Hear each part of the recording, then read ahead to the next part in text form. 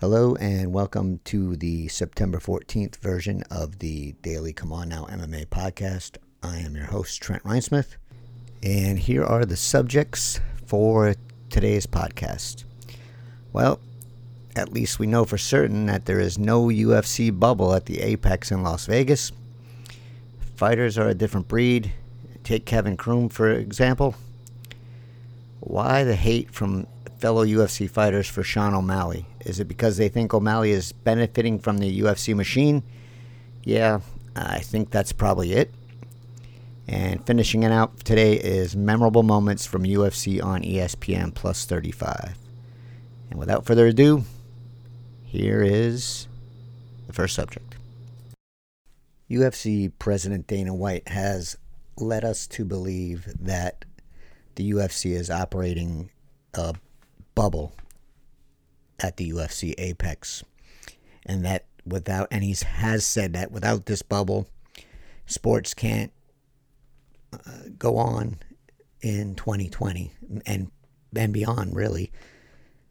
But we found out that the bubble, not so much a bubble, and here's why. White attended a rally for Donald Trump on Sunday in Las Vegas. And in Nevada, gatherings indoors, it was an indoor rally, so just let's make that clear too. Gatherings indoors of substantial numbers of people are not allowed in Nevada. But Trump being Trump and just ignoring rules and laws and protocols went on with this event. And it will not be a surprise if this event ends up being another quote-unquote super spreader situation where a lot of people who attend end up with COVID-19. And so White was there, Henry Cejudo was there, Colby Covington was there, Justin Gaethje was there, and Ali Abdelaziz was there. And so no masks. And we know that White does not follow the UFC's own protocol and the Nevada State Athletic Commission's protocol of wearing a mask at all times at the Apex. And so White was at this event, and I don't know how many people were there, but there was enough. It was more than 50. So White goes from there on Monday and right into the Apex on Tuesday for the Contender Series, and then returns to the Apex on Friday, I'm going to assume, for the next UFC event that's going to take place at the Apex. So the idea that there's a bubble and that it's a contained bubble we now know is a joke. Because if White, who has never worn a mask at the Apex for as far as I know, and shakes hands and bumps elbows and gives fist bumps and embraces whoever during these events, he's going into the bubble without a mask. And he's going in there right after being in this enclosed area with hundreds, maybe thousands of people during a pandemic. So the idea that there's a bubble in Vegas is a joke. It's laughable. And maybe that's why the UFC is having so many positive tests and why so many fighters are having to be forced out. But that still doesn't answer the reason why so many fighters are being dropped from fight cards on fight day, because that's still another question that needs to be answered and hasn't been addressed. And so now I'm almost hoping the UFC just goes back to Abu Dhabi and stays there, because the Abu Dhabi government oversaw the fights there last time, and hopefully they will be doing so this time, which is, again, another question that has to be asked. Who's overseeing the protocol? Because the Abu Dhabi government had that locked down. They did a fantastic job from everything I saw and from what I read.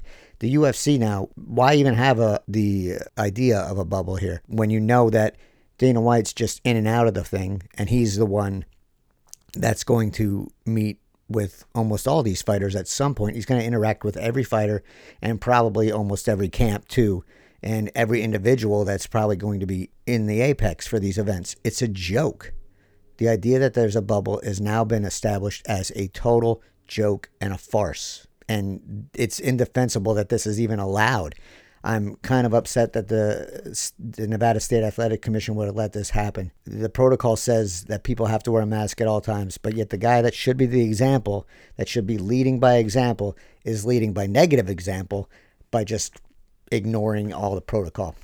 It would be funny if it wasn't so pathetic and sad. And so now there's the concern, what's going to happen over the next couple weeks at the Apex with these folks who are just in and out of this rally.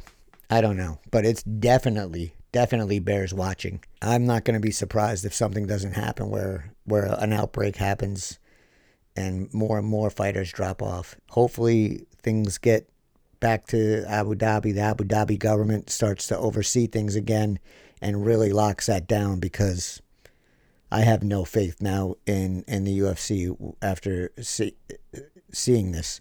Maybe we had our suspicions that there was no real bubble, but now we know for a fact that there is no real bubble. That leads to a lot of other questions that I don't think are going to be asked, and I'm even more certain that they're not going to be answered. But another thing I know for certain is there's going to be knuckleheads out there saying I should shut up, because the UFC's providing the opportunity for these fighters to make a living. And again, I will say for the 100th time, the UFC is not putting on these events for the fighters. They're putting on these events to get that sweet ESPN money at the end of the year that they will collect when they put 42 fight cards on. That's why they're putting on events.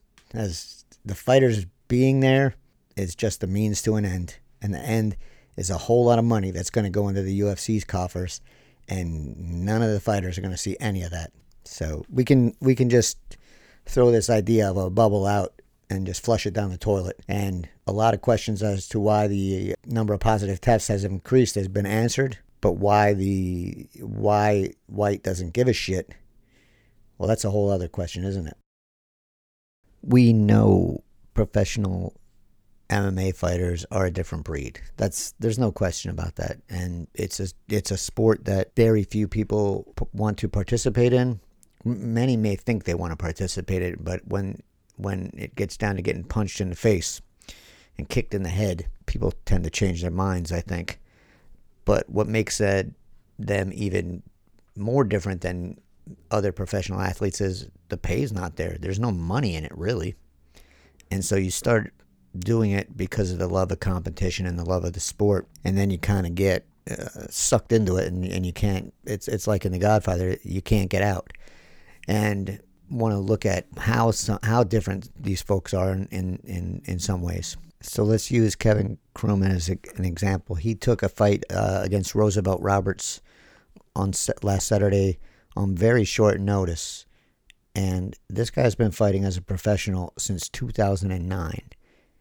In 2011, Justin Gaethje made his debut by beating Chrome with a slam in 61 seconds.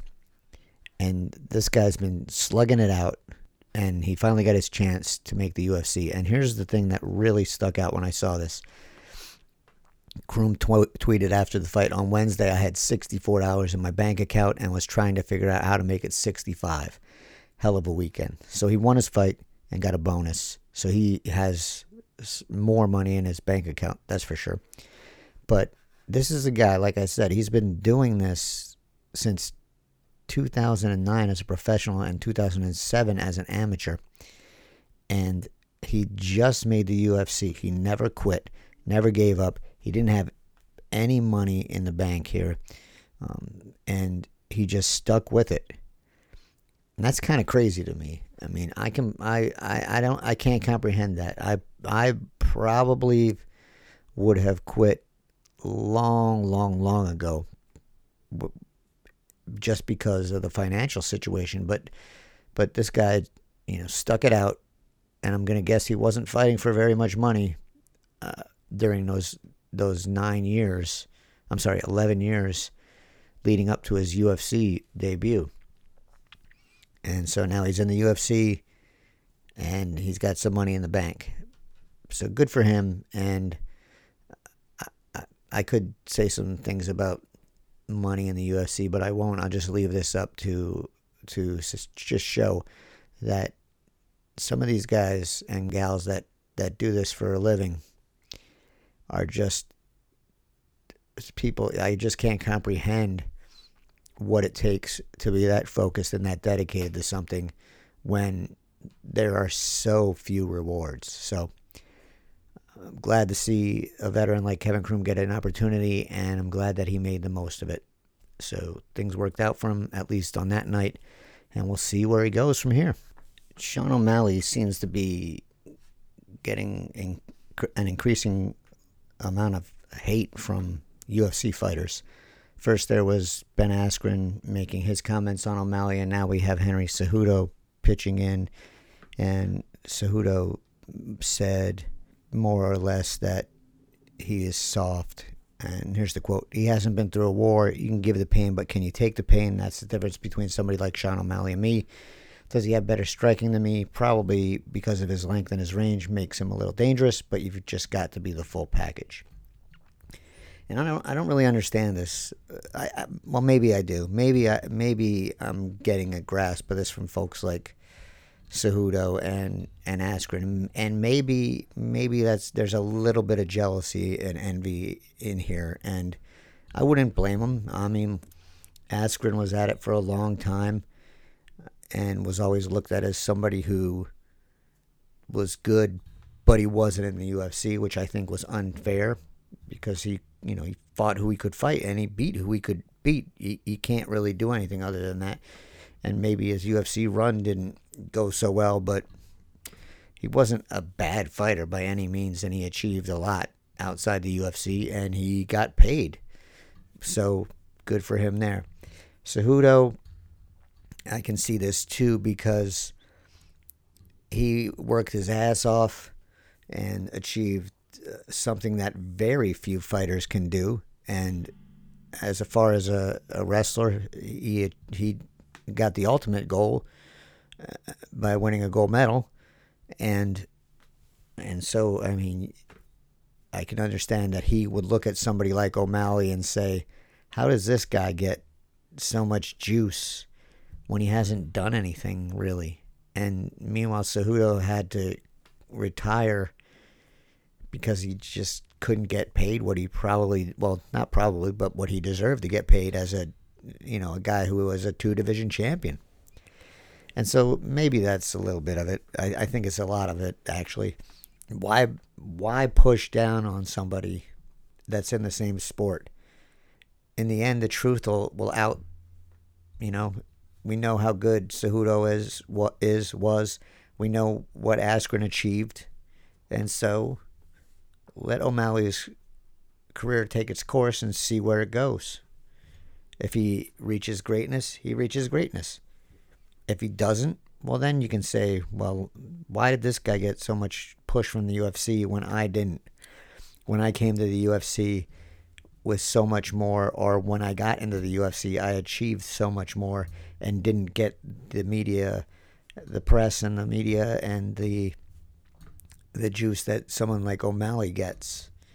Then speak up. But to push down on a young man like this, it just doesn't seem right, and it doesn't seem fair, and it also points towards the fact that if the UFC ever wants to get a fighters association, it's going to be a hard slog, because it's an individual sport, and if one fighter has the opportunity to take a cheap shot at another fighter, well, it looks like a lot of them will take that opportunity and relish it.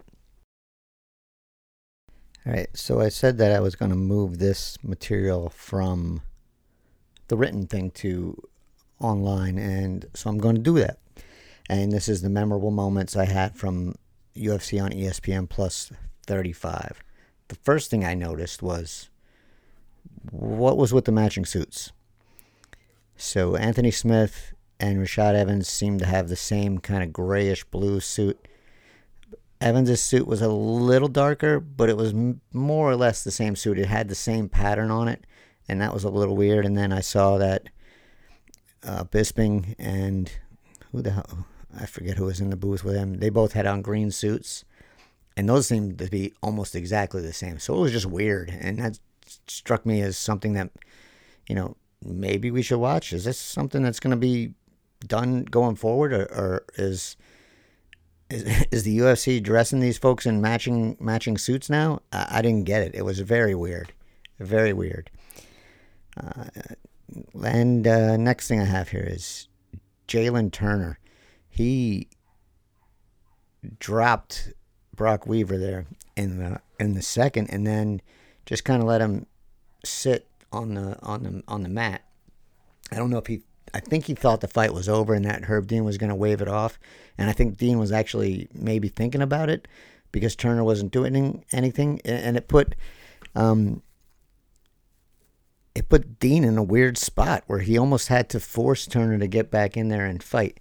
And when Weaver got up, it was clear he wanted nothing to do with any more of the striking of Jalen Turner, but he had to, and he got finished shortly after that. And that was very strange, a very strange finish to that fight. But Turner did look good. I'll give him that. The heavyweight fight between Alexander Romanov and Rocky Martinez, that was a weird fight. Very weird fight.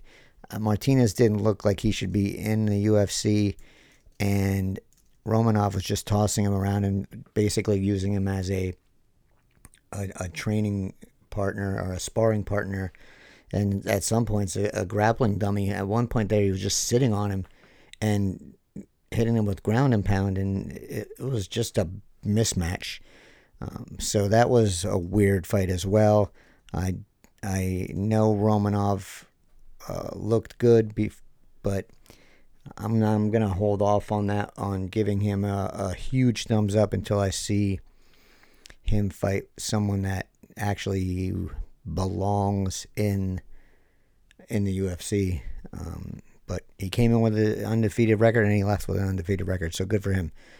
Kevin Crom came in on short notice. Roosevelt Roberts was the biggest favorite on the card, I believe, and he lasted all of 31 seconds before he got choked out by Crom, and good for him. He fought Justin Gaethje in 2011 when Gaethje was making his professional MMA debut. Gaethje won that fight. This guy's been at it for a long time, and to see him come in and just crush Roosevelt Roberts was impressive, and he got a bonus, so good for him there. See what he does coming out of this. But the funny part of this was that as Bisping was reading the text that he got from Roberts, said something about watch me as I knock out this fool. As soon as Bisping got done, Crown punched Roberts in the face and pretty much ended the fight there before he choked him out. But the timing couldn't have been better or worse if you're Roosevelt Roberts. Avila and Eubanks. Eubanks looked fantastic, and Avila learned a lesson, and that lesson is you got to get off your back sometimes. And if you've never really experienced that through your jiu-jitsu career and now your MMA career, well, you don't practice it. You just kind of think you can do it. Didn't happen. And Eubanks got a big win and really dominated that fight. It was an impressive win for her and a big, big, big learning lesson for Julia Avila. And next I have Billy Quarantillo and Kyle Nelson. I thought Quarantillo was going to lose after the first round, but Nelson ran out of gas, and near the end of the second, they probably could have stopped it. And that punch that Quarantillo landed at the very beginning of the third round was just nasty. Nasty. I don't know if Nelson's going to walk away from that without any lasting damage, but he got him right in the orbital bone and just Ric Flaired him, dropped him right on his face. Big, big finish. Bobby Green. I watched this one. I was waiting for Herb Dean to he kind of gave him a side eye there at one point, because if you recall, Bobby Green did the spitting the water up in the air thing after his last win, and Dean was reffing that, and he didn't look happy. He didn't look happy about that. But so Bobby Green did not spit all over Herb Dean this time. So big win there for Herb Dean. Green's interview after the fight, where he spoke about the execution of the Iranian wrestler, was pretty emotional, and Green couldn't really, or didn't want to, talk about anything fight related with Michael Bisping. Bisping tried to bring it back in, and Green just kind of blew that off. So it was a raw moment from Bobby Green, but Bobby Green's a guy who's not afraid to tell you what he's thinking and show his emotions. So I wouldn't call it a nice moment, but it was a revealing moment about Bobby Green, and it was good for him that he went with what he felt and spoke about what he felt, and didn't just do the normal after fight interview thing. Ed Herman and Chris Tione. I don't know what happened here. That fight should have ended in the second round with Rodriguez getting a TKO after he blasted Herman in the gut with a knee. Tione thought it was a low blow. Herman was hurt, took advantage of the referee screwing up, and went on to win the fight, but he probably shouldn't have ever had the opportunity to do so. This one really should have went to instant replay to figure out what could have been done and what would have happened after that. I don't know, but Herman did not get hit in the groin there, not even close. So weird ending, and I don't think we've heard the last of this fight. Atman Azatar is someone you probably don't want to fight if you're a lightweight. You probably want to avoid taking that fight, at least now, at least until it's worth your money to take that fight, because in 2 UFC fights, he has 2 first-round finishes, and he does not look like he's anyone to mess with. He looks like he could be the real deal. And in the lightweight division, he might slide under the radar for a while.